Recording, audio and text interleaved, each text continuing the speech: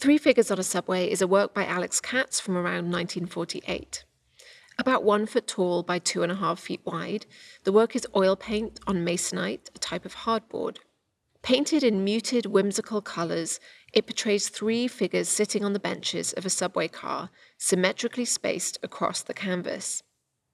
On the left, a woman with light blue skin and hair wears a purple dress, bright blue tights, orange heels, and an orange hat. She reads from a green book.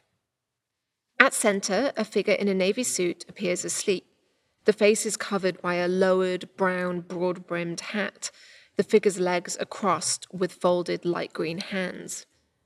On the right, a broad-shouldered figure with bright red face and short cropped hair, tan arms, and red-heeled shoes wears a brown shirt and blue pants and reads a newspaper.